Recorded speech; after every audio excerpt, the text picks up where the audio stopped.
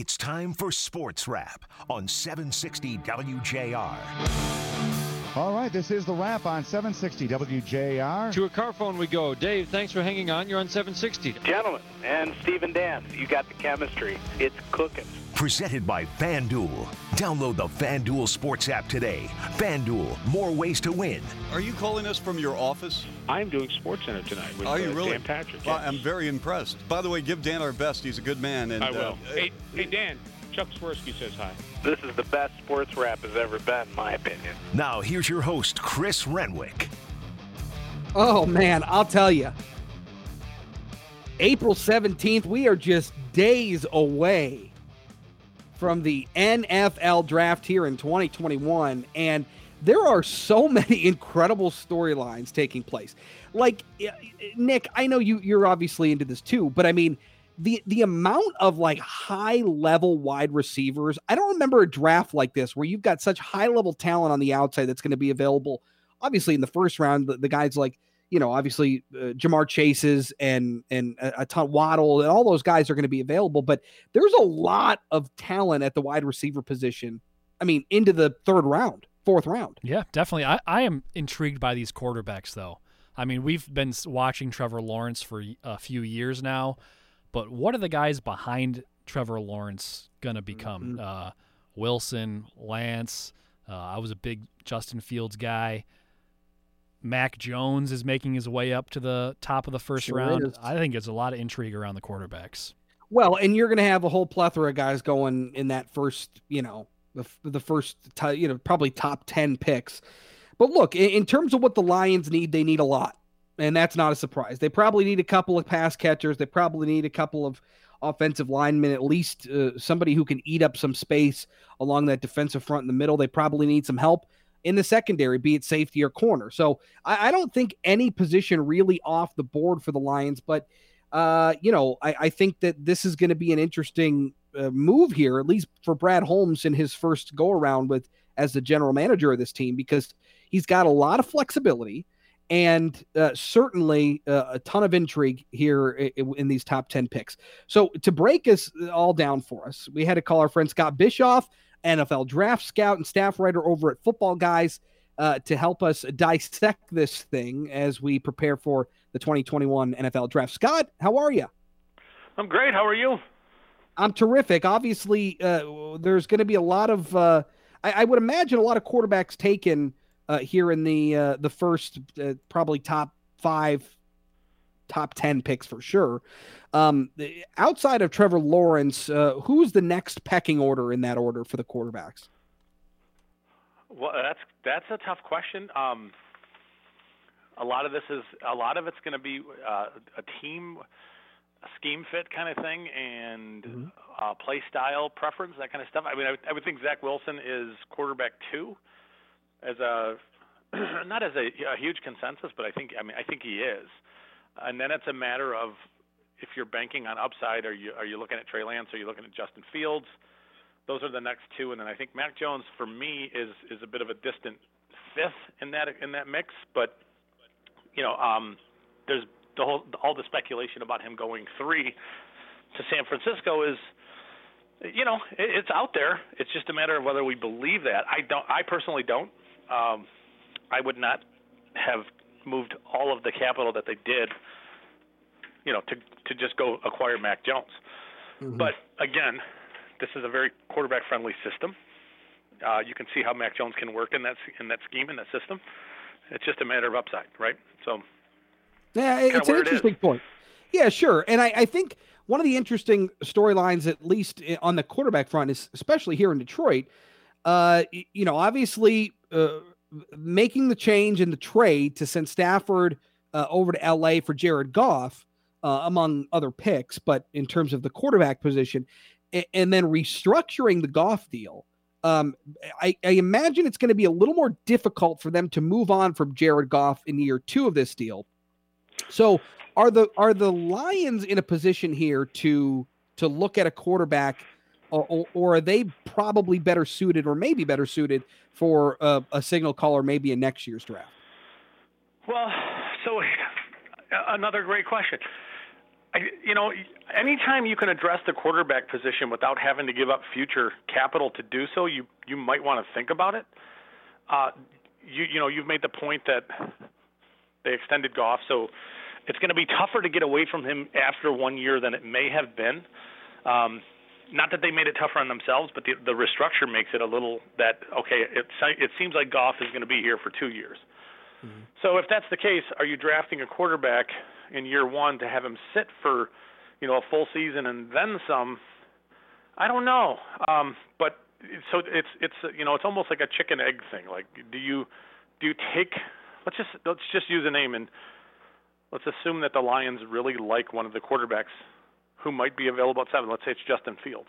Mm-hmm. Do we really think they're going to pass up a chance to take a quarterback that they really, really like? I don't know.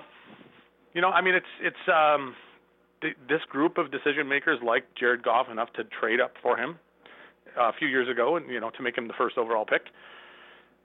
They made their move to go acquire him in the offseason, so I think that speaks to where they are as far as quarterback goes.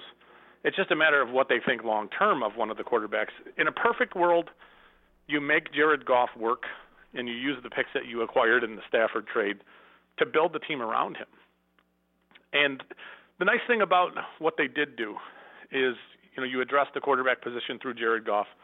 So you went to the market one time, and then you have 2 picks next year. And if you need to go to the market for a quarterback, you can do it next year. And you have 2 picks the following year, so you can do the same thing. So what the Lions effectively did is they gave themselves a multi-year opportunity to address the quarterback position if the Goff thing is not working. So I would lean towards them, likely not taking quarterback this year, unless somebody were to fall to them at pick 7 that they just could not pass up. Does that make sense? Sure, absolutely. Yeah, absolutely. Now, I don't know who that would be. My assumption is, Trey Lance is an upside. He's an interesting prospect because his freshman season, his first season in college football was just dynamic. It was, and for the things that they asked him as a 19-year-old to do, to set protections and to read defenses and all that stuff. Mm-hmm. Now, he did it at a lesser school than, say, Trevor Lawrence did when he flashed as a freshman. But his season was just as good. His upside is, as good as any quarterback in this draft. It's just you might have to wait a little bit on him. But having said that, I don't think he's anywhere near as raw as some people make him out to be. That he's a multi-year guy, a guy who needs to sit for a very long time before he can play. I don't think that's the case with him. I think that you got to build a system for him, just like with all these quarterbacks. But I just think that anytime you can reset your franchise by taking a quarterback, that is a smart move, especially if you don't have to move capital to go up and get them. So we'll Sure. make the assumption that. Next year they may have to trade both of those first round picks to go get a quarterback, and I think it would be better to not have to do that. Well, but at least they have the option, right? I think you said it. They set themselves up to at least give themselves the option on a multi-year level. So we'll see how it goes. Look, there's a lot of other intrigue here in the draft. Lots more to get to. I'd love if you could stick around for us for a couple of minutes. Who's your top pass catcher? What do you think of Kyle Pitts, the tight end out of Florida? Penei Sewell out of Oregon. We got a lot to talk about. We'll get to more with Scott Bischoff next. You're the co-host on WJR's Sports Wrap. Give us a call. And tomorrow we'll be at Grand Blanc, Warwick Hills, for the Pro-Am, and the state of Michigan has gone absolutely bananas over Tiger Mania. Now back to more Sports Wrap. 1,000 people today at 7 a.m. to watch Tiger Woods at a practice round. Presented by FanDuel. Download the FanDuel Sports app today. FanDuel, more ways to win. I haven't seen this many guys thrown out of anywhere since Dime Beer Night at the local tavern. Here's Chris. All right, welcome back to Sports Wrap. Joined by our good friend Scott Bischoff, the NFL draft scout and staff writer over at Football Guys. Obviously there's a lot been made about certainly Devonta Smith, the Heisman Trophy winner, guys like Jalen Waddle, his other wide receiver counterpart over at Alabama. And then you got guys like Jamar Chase over at LSU, these guys seem to be, kind of, stop me if you've heard this before, but unmissable prospects, right? Like these guys are guaranteed to be high-end playmakers.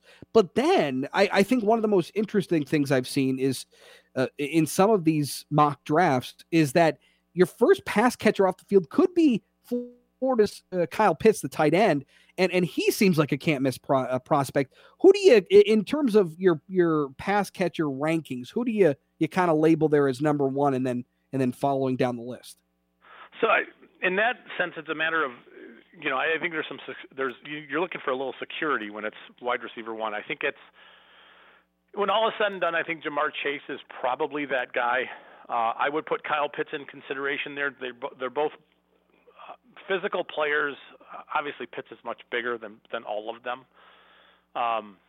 Pitts would offer you really interesting ways to change up your offense, and just in some simple ways, just by being on the field. Now, think about the Lions coming out in a 5-wide set with Pitts and T.J. Hockenson attached to, not Pitts, but Hawkinson's attached to the line of scrimmage as your inline type, and maybe Pitts is on the backside of the formation in the slot.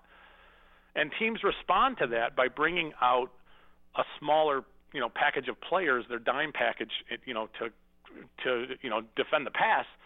And the Lions see this and they audible back to the run. And now you've got two tight end types in, and you've got mismatches as far as being able to run the ball. And the inverse could be said. The same thing. You can come out in a tight formation, looking like you're running the ball. Defense responds going heavy, and then you audible and you spread everything out, and you've got mismatches all over the field. So there's a variety of things that Pitts does just by being on the field, and mismatches that he could offer your offense. And the other thing I will tell you is, he runs routes like a wide receiver. I would call him more wide receiver than tight end. I think if you looked at him like a cross between, say, Mike Evans and I don't want to say Julio Jones because that feels like a little bit that feels a little dirty to say that, but it is like a little that. Lofty expectations there. It is, but he wins the same way. Like when he's on the boundary, he wins with the ball high. He wins by going up and getting the ball and elevating over defenders. He does. So, he can do a variety of things for your offense. Now, Jamar Chase is a very physical receiver. There are times when his physicality and his desire to sort of muddy it up or mix it up hides his speed, he has good speed. Now, I think we all need to remember that pro day speed is different than combine speed. So the LSU track has been historically fast. It may not be a full 40 yards. We're not quite sure about that. Especially this year. Yeah, so his 40 was 4.38 official, and I would say he's more of a 4.5, player. But it's not a knock on him. His speed is fine. He ran away from SEC defenses when he wanted to. He also made things very tough on them when he wanted to because he's very physical. So he did all those things. So when you're looking at those two guys, they're big enough and they bring enough physicality and play style that you don't see them busting at the NFL level. With the other two, I would not consider Devontae Smith a can't-miss prospect. He's such an outlier with his weight and his BMI, where you're looking at like body mass density, where he's very light. I'll tell you, he looks like a high school point guard is what he looks like, and it's tough to find players who have been successful as light as he is. But then when you watch the film, you don't see a player who looks like he's getting pushed around. You don't see a player who suffers because he's small. He doesn't play that way. So, that gives you some hope. And Jalen Waddle is, I know he's a little smaller. He's 5'10" and 180 pounds. But of all the guys, of all those top four, he may be the most intriguing just with the speed. It's more than just 40-yard fast. It is, he's quick and he's fast to accelerate off the line of scrimmage. But then when he's got the ball in his hands, there are times when it looks like he's got a different gear, another gear that most players just can't get to. That's what it looks like. There are times when it's like first gear is there, second gear is there. Oh, now we see a third gear, and he's just running away from everybody. And I think that as far as today's offense goes makes him super intriguing. So with those four guys, I almost think that you have to tailor things around them, but if we're looking at our quarterback, if we're looking at the Lions quarterback with Jared Goff seems to be a quarterback who wants to be able to trust the receiver to get open before he will throw the ball to a receiver. And of all these guys who fit that mold, I think that's more Jalen Waddle, Devonta Smith, and Kyle Pitts and maybe less Jamar Chase, although Chase gives you true wide receiver one, X position versatility. So I can't go wrong really with all of them. Yeah, that's interesting. Scott, I think if Bob Quinn were still the Lions GM, you couldn't take Penei Sewell off the board, their Oregon offensive tackle. What do you think about him as a fit with the Lions? And do you think Brad Holmes could even look at him if he falls to 7? He should, and he should run to the podium if he's there at 7. He really should. He is 20 years old. We have film of him as his first year in college football was as a 17-year-old for half a season, and then as an 18-year-old. His second year was as an 18-year-old, and then as back half of the season when he was 19. So you watch the Auburn game in 2019. He's 18 years old, going up against the Auburn defensive line. They had Derek Brown go 7th overall. Marlon Davidson went 40-something to Atlanta in the second round, and Sewell was fine. I mean, no issues in that game. Now, it's not always pretty, but this is a very physical player. This is a guy who wants to mix it up, and again, he is currently 20 years old. He will be 20 years old when the season starts. He will be 25 years old when you sign into your second contract if he works. Right. He's going to be a guy. Yeah, he's going to be a guy that's going to continue to hang around and play at a high level at such a young age. We haven't really talked defensive players here, but there are some guys that could be in that upper echelon, particularly Micah Parsons, the linebacker at Penn State.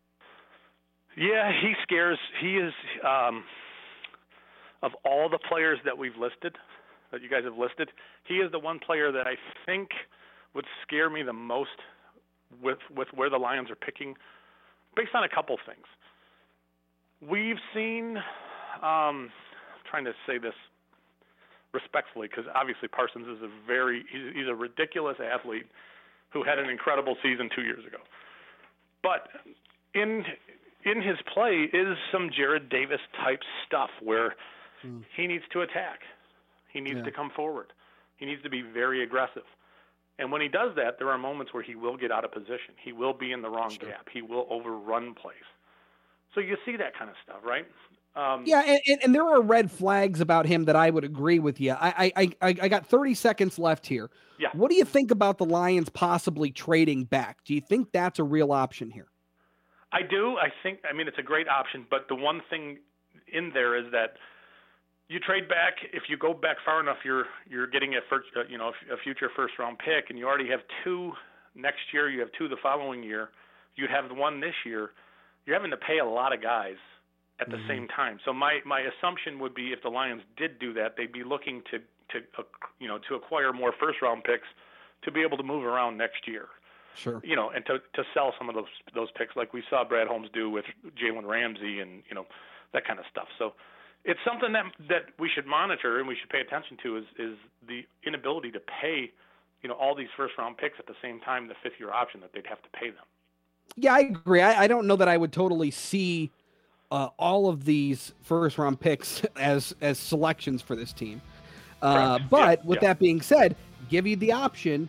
You certainly can move those picks, move around the draft board if you'd like, or acquire some ready-made talent. All good stuff. Scott Bischoff, NFL scout, NFL draft scout and staff writer, Football Guys. Always appreciate the time. Thank you. Anytime. Thanks, guys. All right, more to come on Sports Wrap coming up next.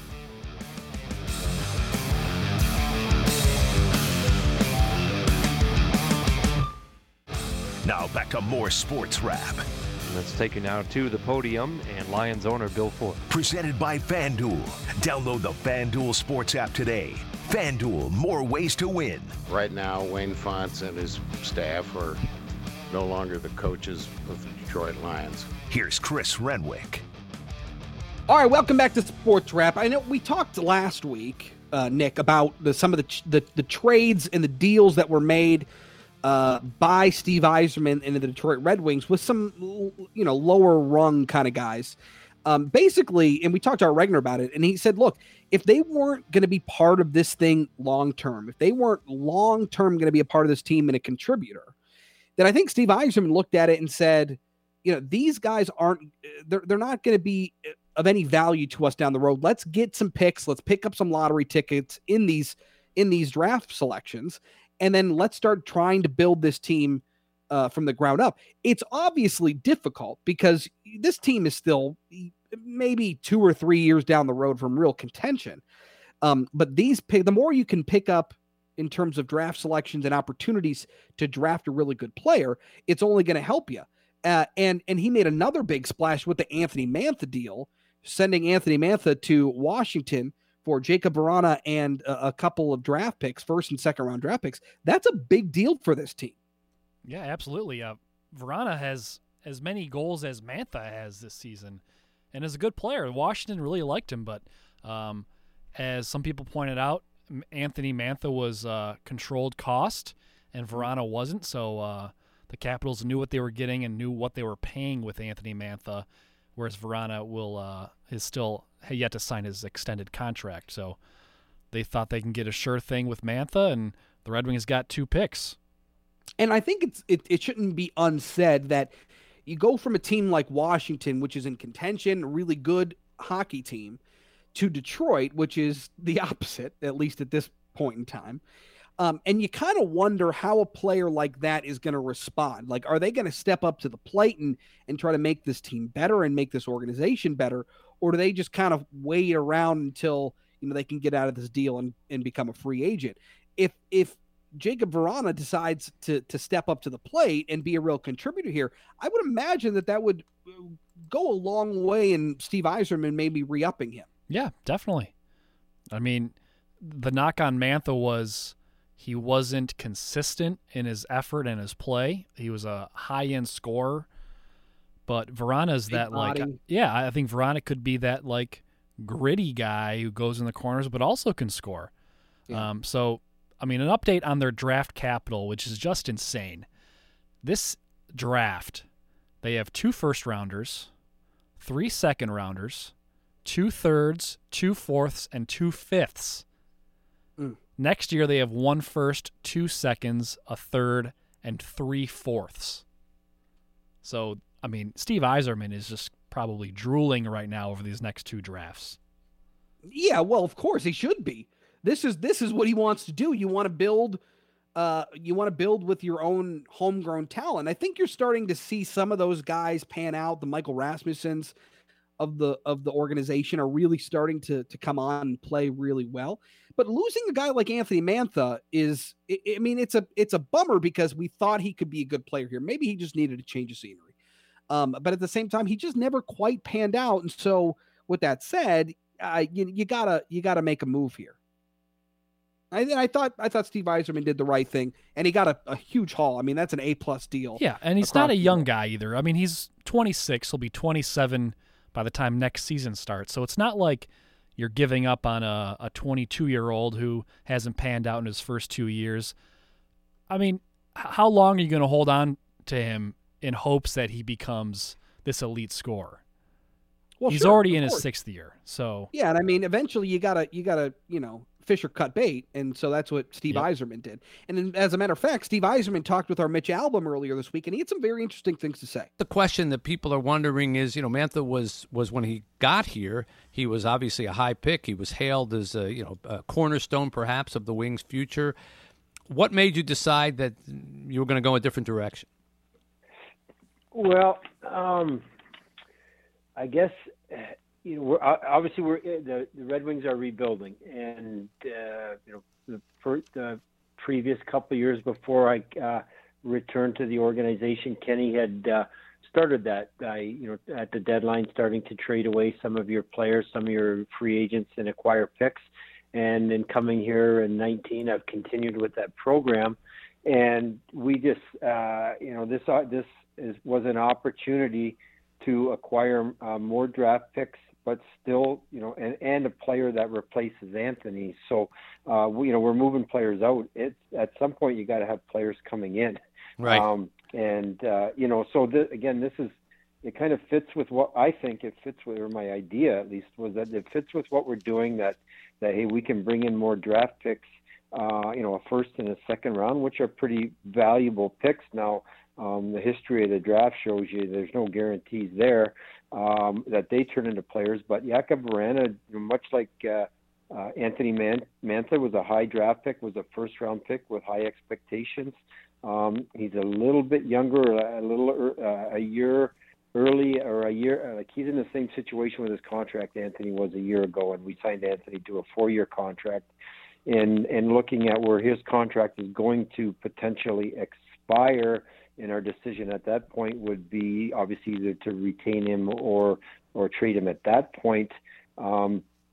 This opportunity comes along, and we can get a younger player that is somewhat in the same position as Anthony, and add the draft picks that help us in our rebuild. Yeah. So we just again, part of drafting, I think, is the more draft picks you have, the more chances you have of getting a good player. So that's part of the logic, and we find a replacement because it's hard to keep wheeling players out because these kids are drafted at 18. They take a long time to develop, and there's no guarantees that they are going to turn into players. So I thought it was a good opportunity to, again, try and be as competitive as we can right now, help our current core of young players, and continue on with rebuilding.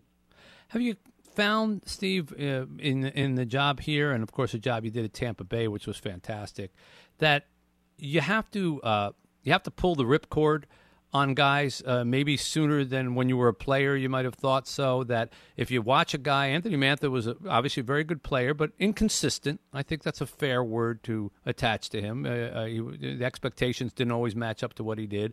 And some people say, well, he's only 24, he's only 25, he's only 26, and you can say that all the way to he's only 33, and then he retires. So do you find that there's a kind of a moment in your mind where you say, you know what, we've seen what we can get from this guy. It's not terrible, but maybe there's something else we can do, and don't hang on to somebody too long, because then they're not considered valuable by another team, and you end up, as I say, pulling the cord? Well, again, I'm not so sure that I was pulling the cord on Anthony as I was of, what's better for our team in the long run, what's better for the team in the short term. So, this would have been a harder trade or a harder decision to trade Anthony if it was just say draft picks, because again, we're taking Anthony's had, an up and down year this year, but so is Jakub Vrana, just for our fans and Jakub was a healthy scratch recently as well. It's been a trying year for both players, and I'm not really sure why in Washington. I can't comment. I'm not within the organization. I'm not in the locker room. I don't have the insights within the organization as why they felt like he was expendable. But it just, again, I look at it as we're getting a young player that we think is somewhat comparable or has the potential to fill the role that Anthony played for us, and to acquire draft picks. So I guess we assess players. It's our job to assess players at every level, including on our own club. And in this case, you sometimes you're not necessarily planning to trade a player, just something comes along, and you know what, you think that makes sense. It makes us better as an organization, and you go ahead and do it. The reality is, if we want to get whether it be really good prospects from an organization that help us or high draft picks, the only way we're getting that is with our really good players. That's the truth. Right. So we're kind of stuck in the middle a little bit, because our really good players, you look at our top players right now. They're, Phil Hronek, Dylan Larkin, Anthony was in that core group. Tyler Bertuzzi, who's injured right now. Those are the ones who are getting us those potentially impact or high draft picks or potential prospects. So if you want to this was an opportunity to get those prospects and then or those draft picks, and also. I do get a replacement for Anthony, so that makes it a little bit easier decision. So it's more so what are we moving out versus what are we getting in, and I thought it was a good trade-off to acquire those picks and acquire somebody to fill the role. And look, none of that is to say, Nick, that Anthony Mantha is a bad player. He's a good player. He just, unfortunately, too inconsistent, and it just didn't pan out here. Yeah, definitely. I think Mitch and Yzerman brought up a great point. You just got to cut bait at some point, get what you can for the player, and they got a massive haul. And I don't see any downside of this trade. Just to keep in mind, though, this isn't the last, important decision, at least with this current roster as it sits now, that Steve Yzerman's going to have to make. Dylan Larkin will probably be here for the foreseeable future, 24-year-old captain now, and his contract runs until 2023. But remember, Tyler Bertuzzi, the other member of that top line the last couple of years, he's going to be a restricted free agent again this summer, arbitration last offseason. So these talks certainly not over. All right, more to come here on Sports Wrap coming up next.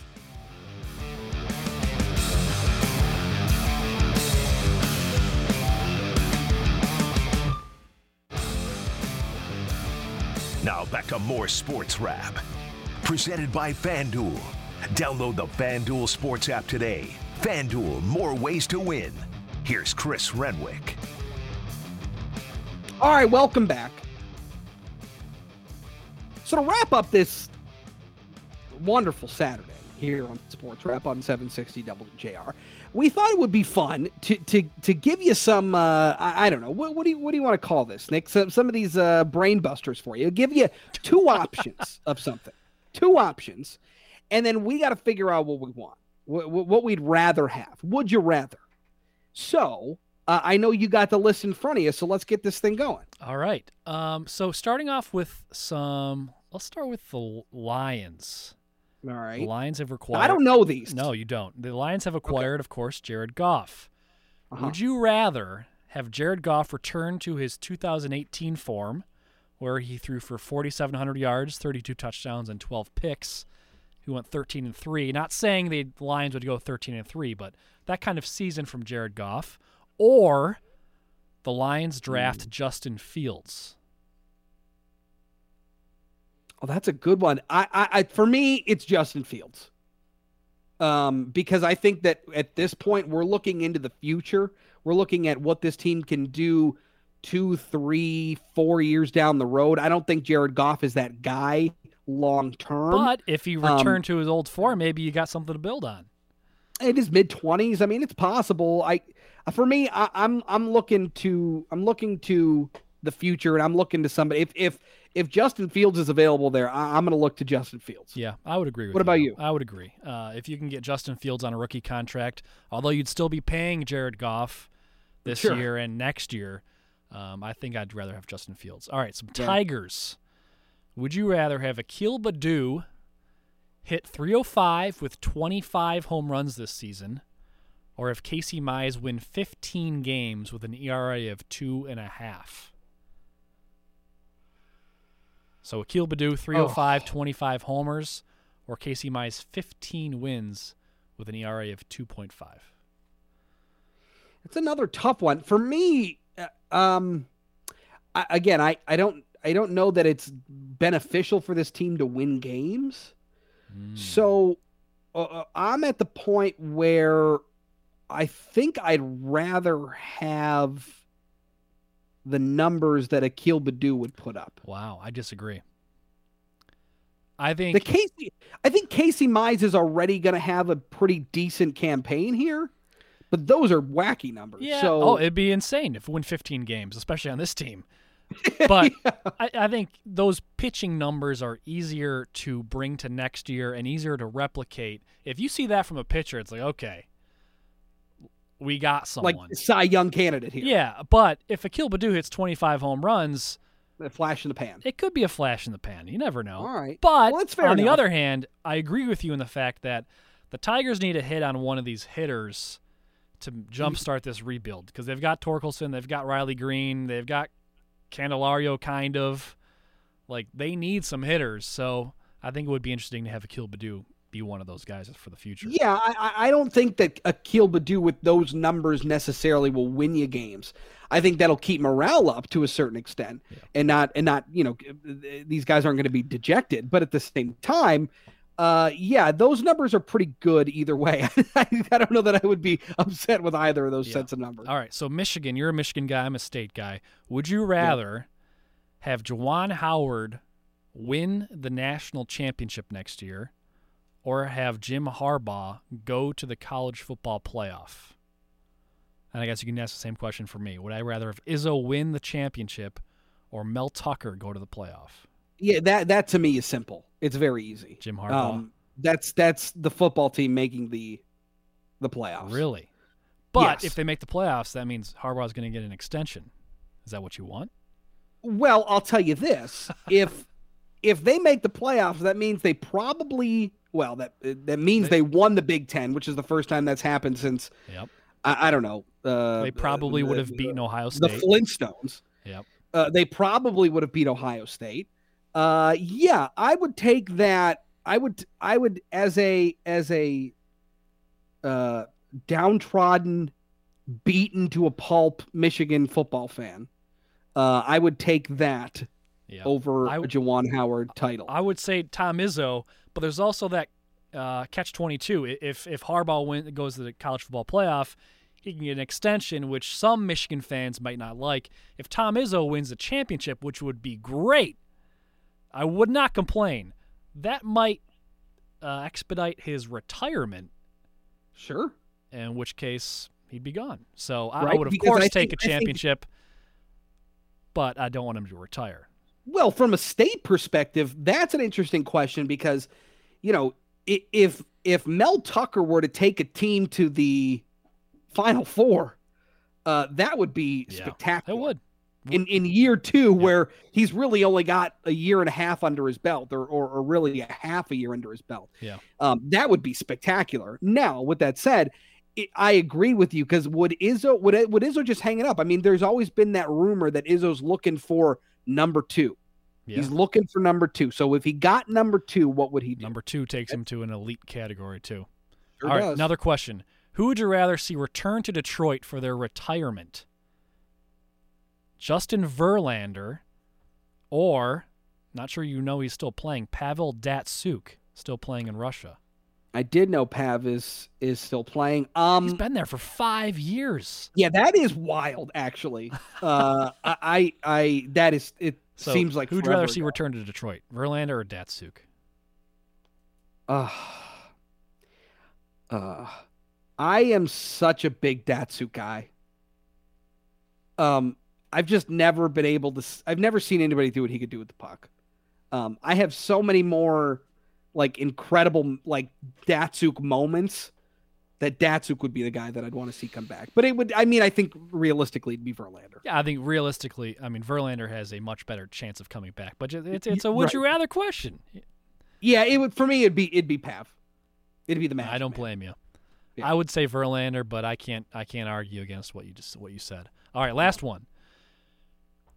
Who would you rather see win the draft lottery? Our two teams have had a bunch of bad luck recently, both at the bottom of their respective leagues, the Red Wings or the Pistons. Yeah. Who would you rather see win the draft lottery? Wow, that's a tough one. My gut says it would be the Red Wings.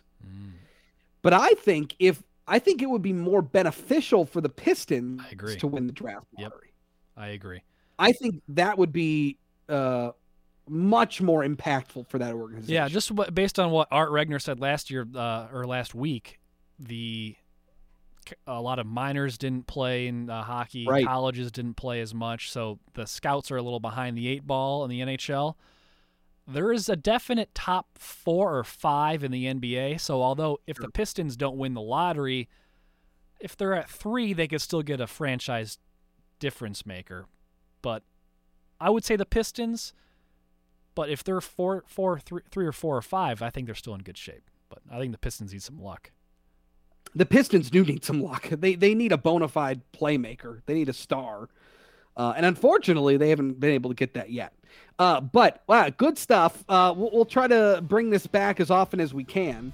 Would you rather? Those are tough questions. Boy, I would go Pistons draft. I would go Pistons winning the lottery. That would be the answer. And I don't know if there is a wrong answer there, but that would be my answer. All right, that's going to do it for Sports Wrap today. We'll catch you back here tomorrow at 6. Have yourself a wonderful Saturday.